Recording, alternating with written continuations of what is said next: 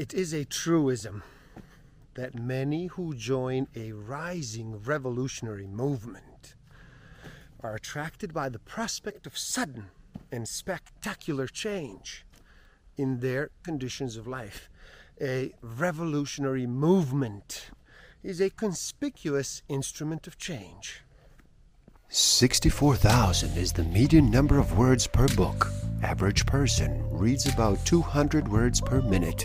Simple math will tell us that is one book in 320 minutes. To accomplish this in 7 days, numbers say you would have to read for 45 minutes a day.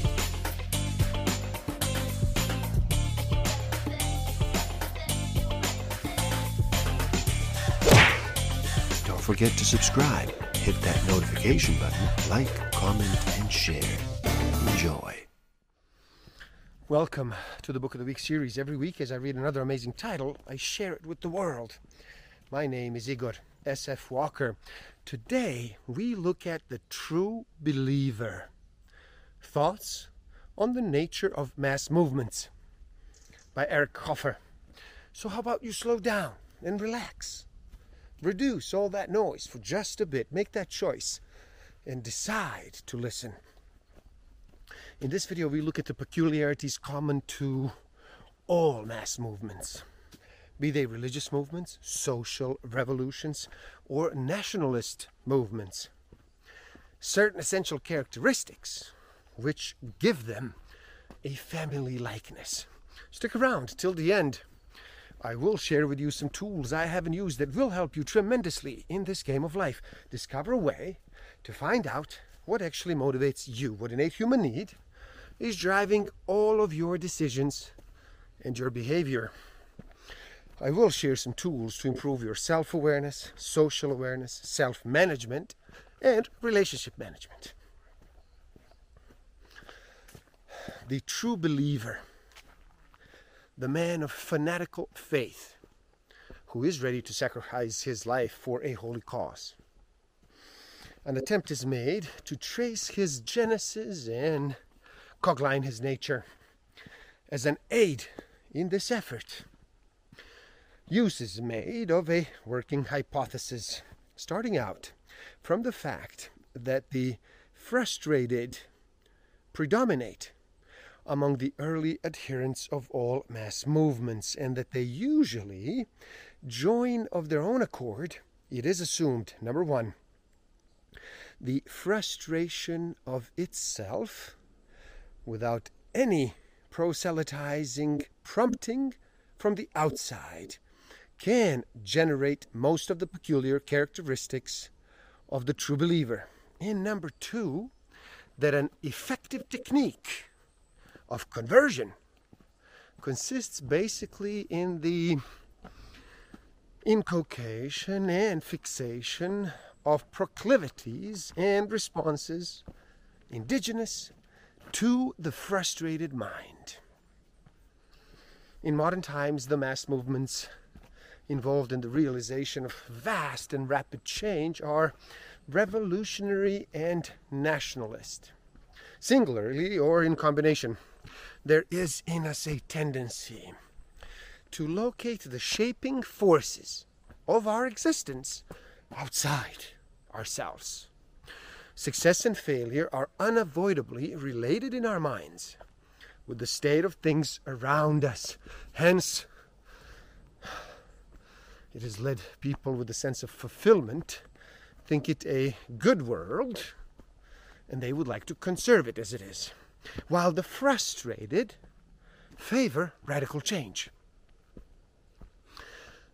The tendency to look for all causes outside ourselves persists even when it is clear that our state of being is the product of personal qualities such as ability, character, appearance, health, and so on. The difference between the conservative and the radical seem to spring mainly from their attitude towards the future. Fear of the future causes us to lean against and cling to the present, while faith in the future renders us receptive to change Now both the rich and the poor, the strong and the weak, they who have achieved much or little, they can all be afraid of the future. For men to plunge headlong into an undertaking of vast change, they must be intensely discontented, yet not destitute. And they must have the feeling that by the possession of some potent doctrine, infallible leader, or some new technique, they have access to a source of irresistible power. They must also have an extravagant conception of the prospects and potentialities of the future. And finally, they must be wholly ignorant of the difficulties involved in their vast undertaking. Experience is a handicap.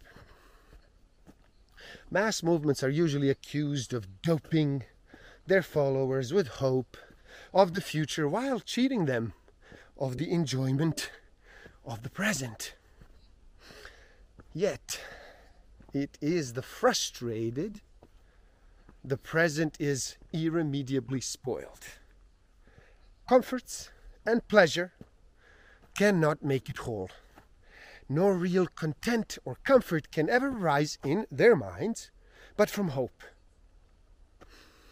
Since all mass movements draw their adherents from the same types of humanity and appeal to the same types of mind, it follows A, all mass movements are competitive, and the gain of one in adherence is the loss of all others.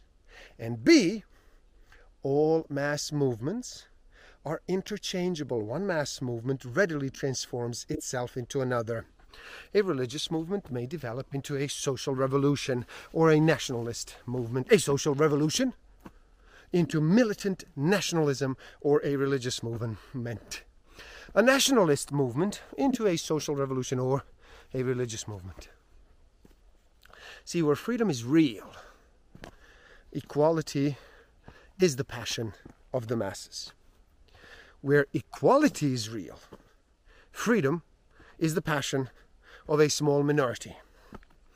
Equality without freedom creates a more stable social pattern than freedom without equality. The permanent misfits can find salvation only in a complete separation from the self.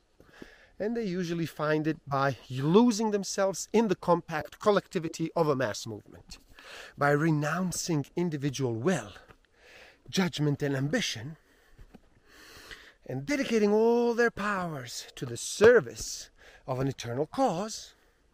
They are at last lifted off the endless treadmill, which can never lead them to fulfillment, the most incurably frustrated, and therefore the most among the permanent misfits are those with the unfulfilled craving for creative work. Neither fame, nor power, nor riches, nor even monumental achievements in other fields can still their hunger. Even the wholehearted dedication to a holy cause does not always cure them. The inordinately selfish are particularly susceptible to frustration. The more selfish a person, the more poignant the disappointment. It is the inordinately selfish, therefore, who are likely to be the more persuasive champions of selflessness.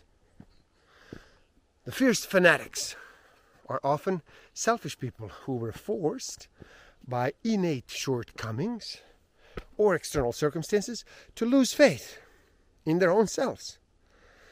Remorse and a sense of grievance seem to drive people in the same direction.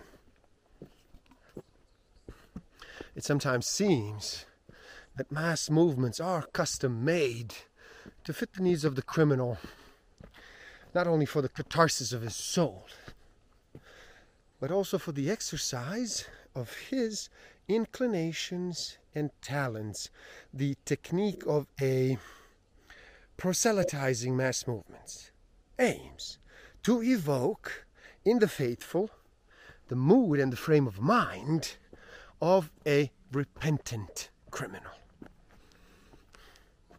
Now, the subject of self-sacrifice, the technique of fostering a readiness to fight and to die, consists in separating the individual from his flesh and blood self, not allowing him to be his real self.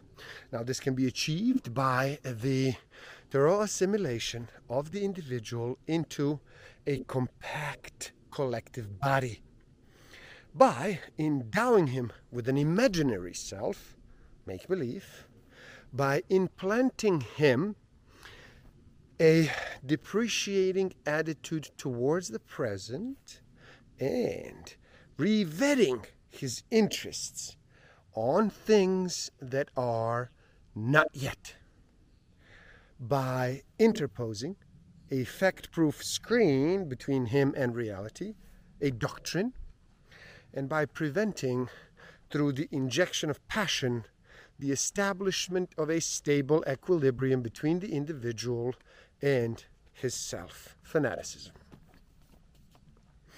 To ripen a person for self-sacrifice, he must be stripped of his individual identity and distinctness.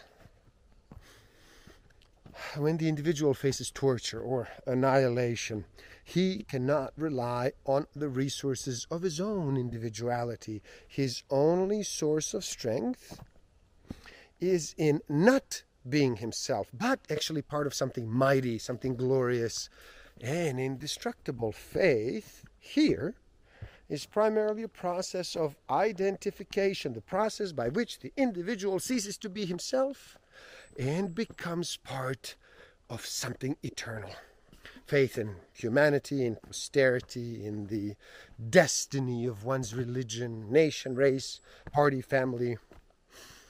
What is it but the visualization of that eternal something to which we attach the self that is about to be annihilated?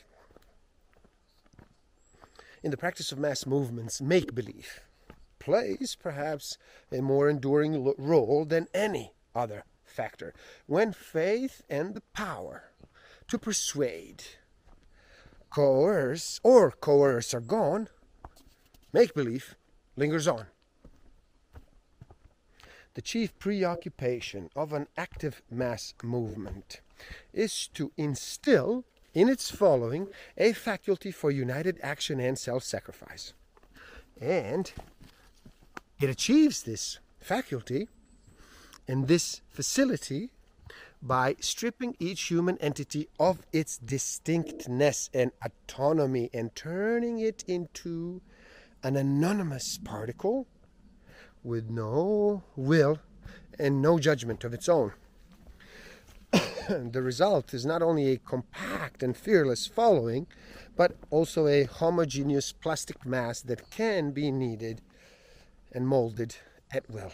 The human plasticity necessary for the realization of drastic and abrupt changes seems therefore to be a byproduct of the process of unification of the inculcation of a readiness for self-sacrifice. All this fervor and all this fanaticism are therefore clustered around this lifeline. His striving for utmost unity is more intense than the vague longing of the frustrated for an escape from an unattainable self.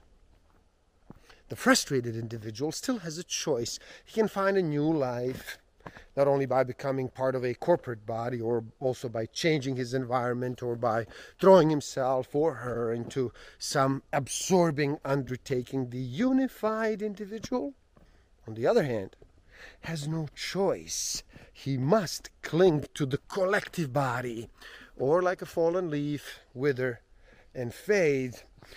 It is doubtful whether the excommunicated priest, the expelled communist, and the renegade chauvinist can ever find peace of mind as autonomous individuals. They cannot stand up on their own, but they must embrace a new cause and then attach themselves to a new group.